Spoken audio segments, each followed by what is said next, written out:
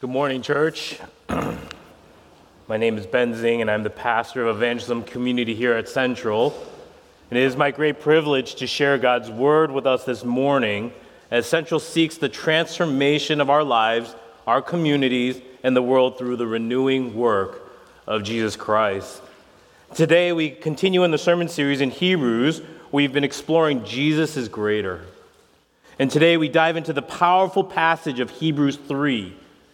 The whole book of Hebrews is meant to challenge, encourage, empower Christian believers. And according to this letter, Pastor Clay especially has shared with us that a pastor has been writing to the church, writing to the Christians of that day, and have been indicating that Jesus is superior to other prophets and all the other claims to truth and even angels.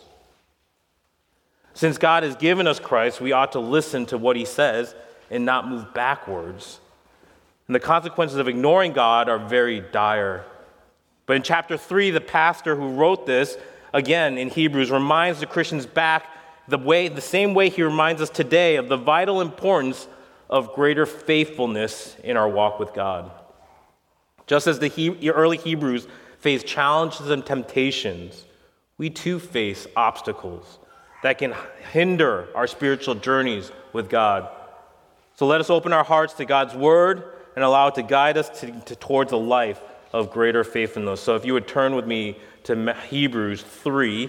If you're using your Pew Bible, it's page 1002, or you can follow along in our bulletin. Therefore, holy brothers, you who share in a heavenly calling, consider Jesus, the apostle and high priest of our confession, who was faithful to him who appointed him, just as Moses also was faithful in all God's house. For Jesus has been counted worthy of more glory than Moses, as much more glory as the builder of a house has more honor than the house itself.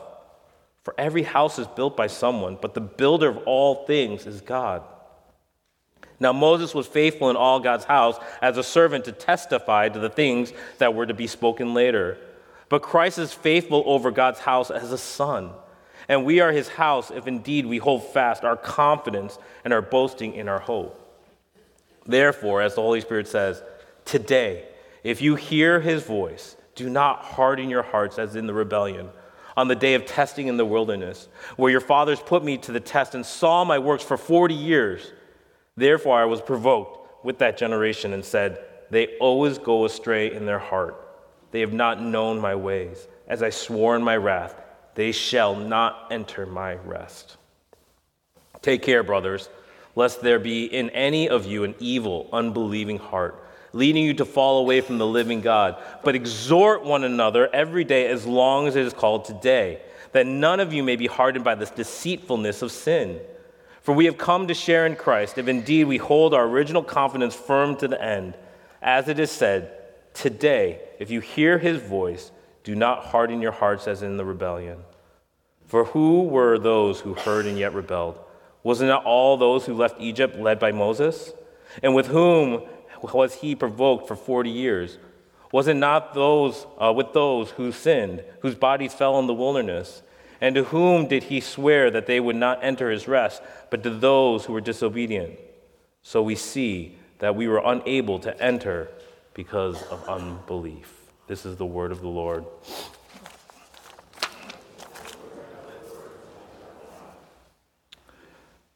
What is it that is testing your faith and perhaps making it waver?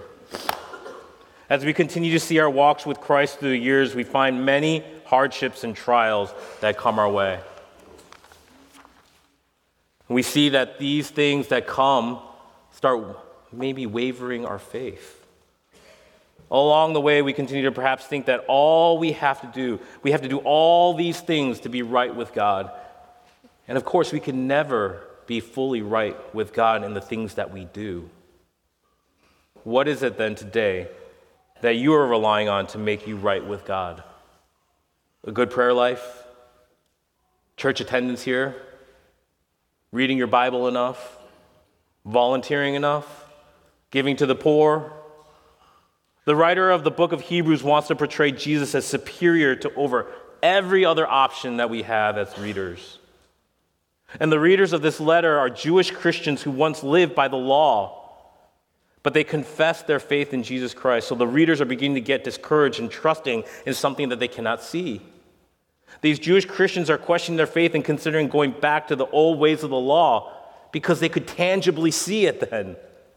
Let's not forget that there were still many others around that were still living by the law, bringing their sacrifice to the temple. They were trusting in the high priest to intercede with them for God, interceded with God for them. And for all these things, they were very tangible and they could see them. And so the Jewish believer at the time was having trouble with trusting in what they couldn't see. For us, as we see what Jesus has done, we have followed our Easter season and our week with this series of Jesus is Greater in Hebrews. And it's for us to be reminded that what Jesus did on the cross and what Jesus did in raising from the dead and coming out of the tomb and having victory over death and resurrection, our hope and confidence hangs on Jesus. And we can find our greater faithfulness when we trust in him. And the greater trust and faithfulness is not us saying, I'm going to be more faithful. I'm going to work harder. I'm going to do things better. It is knowing that we're fully submitting to the one that is greater. It's fully surrendering to the one that has paved the way for us. We're fully letting our lives go to the place of trusting in the Jesus that has done it for us. So let us not forget that as we look to Jesus and consider him, and we want greater faithfulness, there are actually three things from this passage that we're going to go over. For greater faithfulness, first, we need to consider Jesus. We see that in verse 1, and we'll see and unpack what he's doing and comparing it with Moses. That Jesus is greater than Moses. And then we'll see in verse 6 that we do not harden our hearts. For greater faithfulness, do not harden your heart. And then lastly, in verses 12 through 15, in order to have greater faithfulness, we need to exhort one another. We need to live in community. And we need to see what God is doing together as his people. So first, consider Jesus. Verse 1 is talking about he's calling all of us and saying, those who share in a heavenly calling. That heavenly calling is a word from God and as well as providing a way to God. And that word is shared through this pastor that's writing to the people, saying that you are the heavenly people, you are the beloved, and the way to him is through Jesus. He's made a path for us, and it was shown through what the Old Testament and all that they did, especially Moses, but Jesus fulfilled that with his life, death, and resurrection. And now we can see a full calling to understand that we are brothers and sisters together in God's family, ready to follow in that shared calling, the heavenly calling. And it says to stand firm in that, to have greater faithfulness is to consider Jesus. That word consider in the Greek means consider attentively, examine closely. There's a kata in front of that verb in Greek, so it gets an intensifier, that you're supposed to intensify your examination of Jesus. So it's not just consider it, please. It's a consider Jesus in order to stay faithful to him because he's the one that's faithful to us. And when you consider him, it's not something that you can just do flippantly. It's one that takes reflection, one that takes time and experience him, one that takes time in saying, Jesus, I'm closely examining your words and your promises and want to experience them. And as I experience them, I consider you and I know you. And I desire so much to live in the ways you're calling us heavenward towards you. And as we fix our eyes on Jesus, as we fix our mind on Jesus, as we fix our lives on Jesus, the author of Hebrews is reminding us that we are filling our lives with things that are pointing to Jesus but aren't Jesus. The Jews so highly esteemed Moses, and he was a man to whom God spoke directly. Think about it. Direct communication to God in the Old Testament time was through visions and through different actions, through Old Testament characters that we saw presence of God. And Moses was the only Old Testament character that had direct contact with God, so much so that he was shining bright God's glory. He was so bright that he had to be veiled because it was too bright. And it's so interesting because that veiled glory, we'll see in this passage, Jesus doesn't have that veil. He can shine fully the glory of God. But he was the man that, again, who led Israel out of Egypt. And Moses, the law, were one and the same. So the Jew and the law were the two things that went together. You who make your boast in the law, do not dishonor God through breaking the law. So some Jews believe Moses was actually greater than the angels. So the whole Levitical system, the whole Levitical economy was initiated through Moses. He was a patriarch. He was one that they looked up to. He was one that they looked to in practicing following God.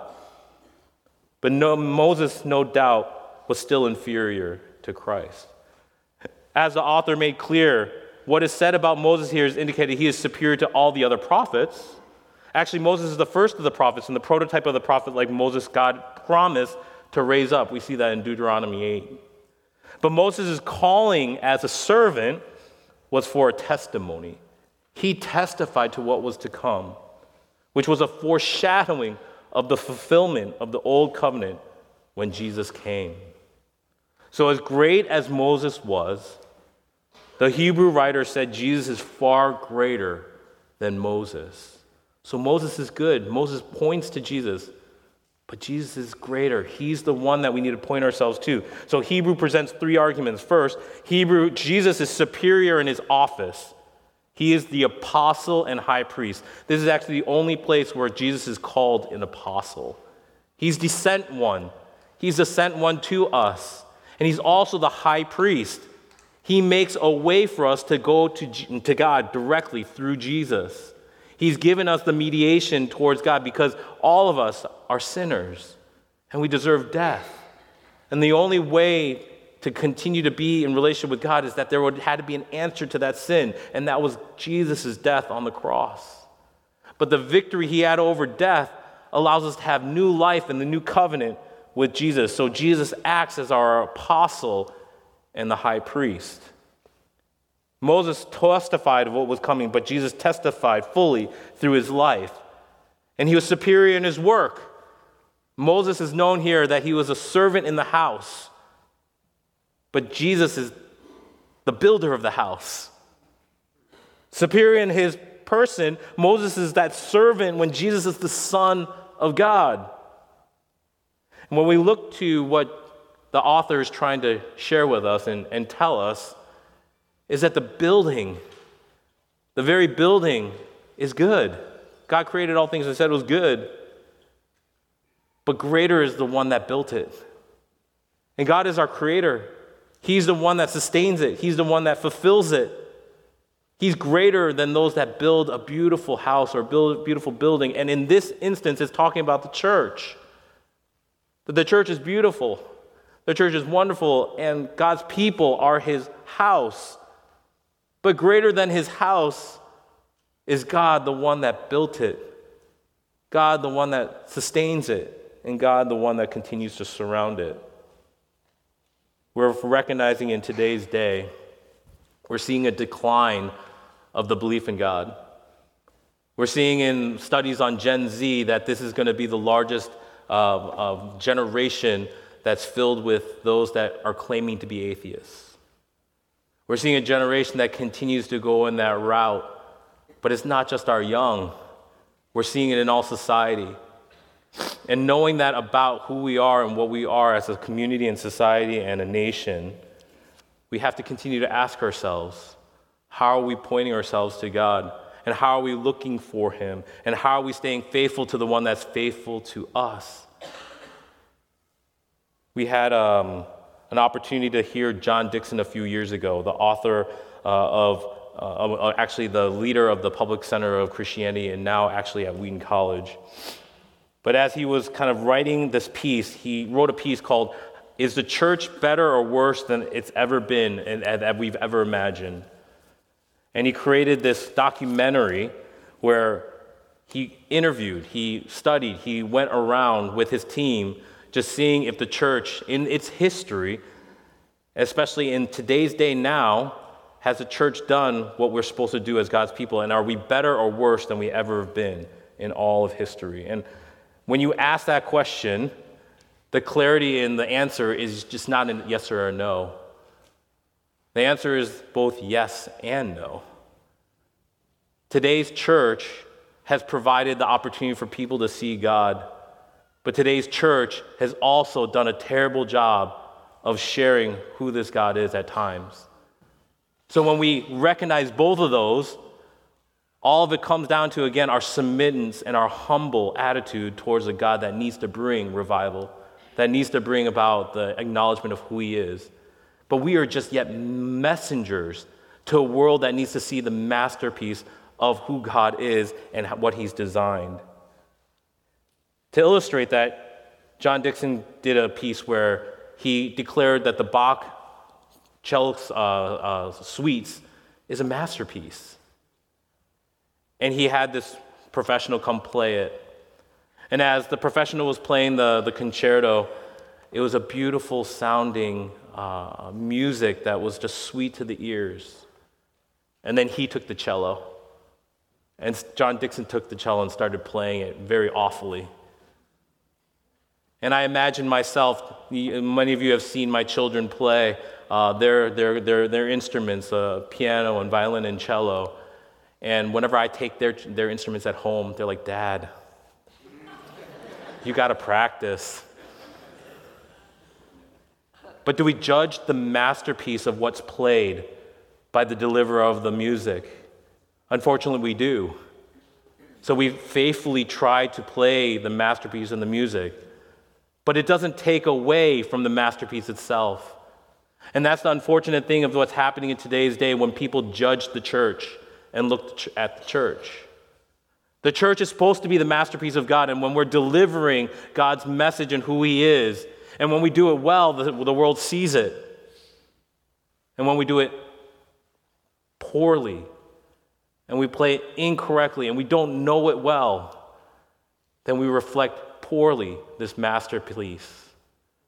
But the more we share with the community and those outside that the masterpiece is still the masterpiece. The Creator is the one that's greater than those that are trying to build this house or those that are trying to play this instrument and play this piece. There's somebody that built it all. We've been doing recently something called Christianity Explored here at Central.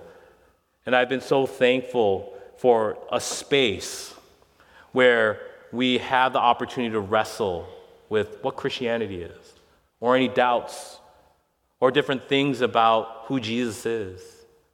And when you have an environment and space like that, it stretches us, but it also stretches those that can come in and hear from God. There are 3 things from Christianity Explored that I am so thankful for because it examines the book of Mark, walks along the book of Mark, but it goes through Jesus' identity. Who is Jesus? It goes through what did he come for? What was his mission? And then what's the calling for us? What is our response? And as people enter into that space of just asking those questions, we continue to ask God to reveal himself, the creator of all things, the one that has done all of this, the one that is greater than any of our doubts, greater than our fears, greater than the things that are going on outside.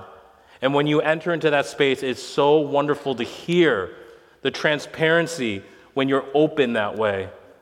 The brokenness of this world where you have broken people that live in a broken world and aren't judged for it. But no, they can come into a space and ask questions, not knowing who this Jesus is, not knowing if this Jesus is true, not knowing if Jesus is going to do anything about my life because I am so filled with pain and hurt and struggle as today's day continues to be a daily grind. And as we enter into that space and we see what Jesus continues to do, I'm thankful that he's greater. He's greater than anything that we try to share. Any promises that we try to give it, just read the Bible. Just pray a little more. When we share people and the opportunity to see this Jesus that comes from this word, when you experience this Jesus, then you understand the full peace that comes from knowing him. So the more and more we come comfortable with that ourselves, to know the Jesus that is there for us, the more we're able to share with our neighbor, our co-worker, those in our community, in our society. The next part of this passage goes into a kind of a re-quoting of Psalm 95. So in Hebrews 3:7, we start seeing a warning. The author then warns us against the dangers of unfaithfulness by recalling the Israelites' experience in the wilderness. Despite witnessing God's miraculous deliverance from Egypt, they repeatedly test God and doubt his faithfulness. They disobey, and unbelief led to dire consequences, and they miss out on the blessings God had in store for them. In the same way, we are susceptible to unfaithfulness when we allow doubt, fear, and temptation to creep into our hearts. So it says here, we must guard against the deceitfulness of sin, which can harden our hearts and lead us astray. Let us learn from the Israelites' mistakes and cultivate greater faithfulness by seeking God wholeheartedly and obey his commands. So how do we do that? Here in Psalm 95, the passage was thoroughly familiar to the family and friends there that he was addressing. As they would gather and worship every Sabbath evening when the synagogue community gathered, they would say this: "Today, if you hear this voice, do not harden your hearts." Week after week, those who attended the synagogue were called to listen attentively to the voice of God in Scripture with these sober words. They were thoroughly familiar to the members worshiping there. The passage was a sober reminder of the unfaithfulness of the people of God. The people experienced God's faithfulness in the Exodus in the wilderness, but they refused to believe in God's word of promise. And they're exhorted with God's faithfulness here. Let's remember the faithfulness of God and be faithful and attentive when he speaks. So the passage stresses the importance of listening to the voice of God. And not just here, but the rest of this passage, we'll see the word today. There's an immediacy, there's an urgency, there's something that needs to be done today in aligning our lives before the God and the creator of all things. Today, you need to do it because we can remember the things of the past, but we look forward to when Jesus comes again tomorrow in the future. But today, we look to see how God is calling us not to harden our hearts, not to let ourselves drift, not to let ourselves go away from what God's calling us. So the passage underscores the peril of unbelief, the tragic cost of faithlessness. You will not enter my rest. Last week, many of us were able to be out at Lake Williamson's with Spring Storm. Spring Storm's our 4th through 6th grade retreat. This year, we had over 70, almost 80 campers. Then we had another 10 to 15 high school volunteers. Then we had another 25 adult leaders, volunteers, out in Lake Williamson, and it was a beautiful sight. Seeing God continue to speak to our young generation, reminding them what we're saying today. Today, look to God. Do not harden your heart. And seeing the kids be reminded in worship. See the kids being reminded in small group and in Bible time. Seeing the kids be reminded by their high school leader. And the high school leader seeing it from their adult. When we had quiet time, it was intentionally set that we all sat in this big field, but we could see each other. But we spent our time alone with God because the children could see it modeled by the adults and the high school students. But we were all looking to God. This is what God is calling us in understanding. Do not harden your heart. Look to God's word. Look to the opportunity to spend experientially time with Jesus. Look to the ways that you could do that together and see the generation that can be set when we do that, not just at church, but in our homes, in the different places that we go. And we set up that pattern of knowing, do not harden your heart, but trust in God and his word and his promises to us, that we'll know that Jesus is right beside us. Lastly, greater faithfulness encourages each other to be exhorting one another. Hebrews 3:12 through 15. It talks about ways that we need to exhort one another. And again, we see those words of today. Do not let your heart be hardened, and don't let the deceitfulness of sin harden our hearts, but every day exhort one another. It's a recognition that we need to support and find accountability with each other. But that comes with trust, as well as finding the time and importance in doing it.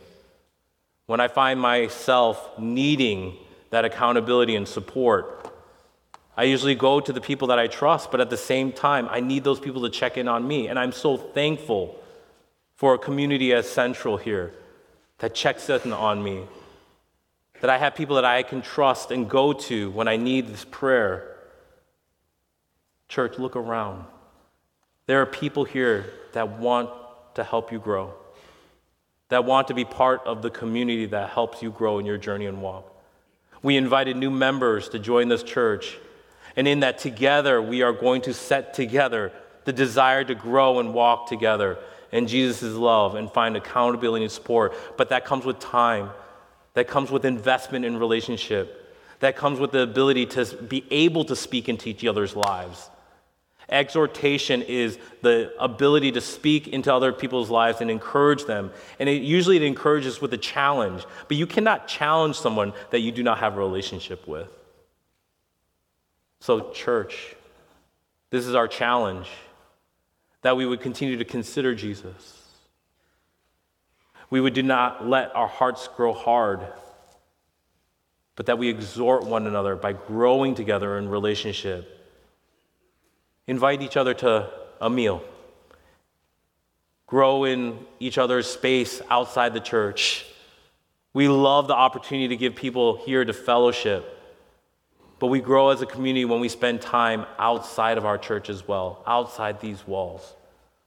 So as God's people, will we continue to take on that challenge together to grow in greater faithfulness? And it's not a checklist to do, but it's a faithfulness in following the Jesus that is faithful to us. Let's pray together. Father, we thank you again for you, and we thank you for Jesus who's laid his life for us. Now help us to consider greater faithfulness by considering Jesus. Now lead us, guide us, show us your way. We thank you and we pray these things in Jesus' name. Amen.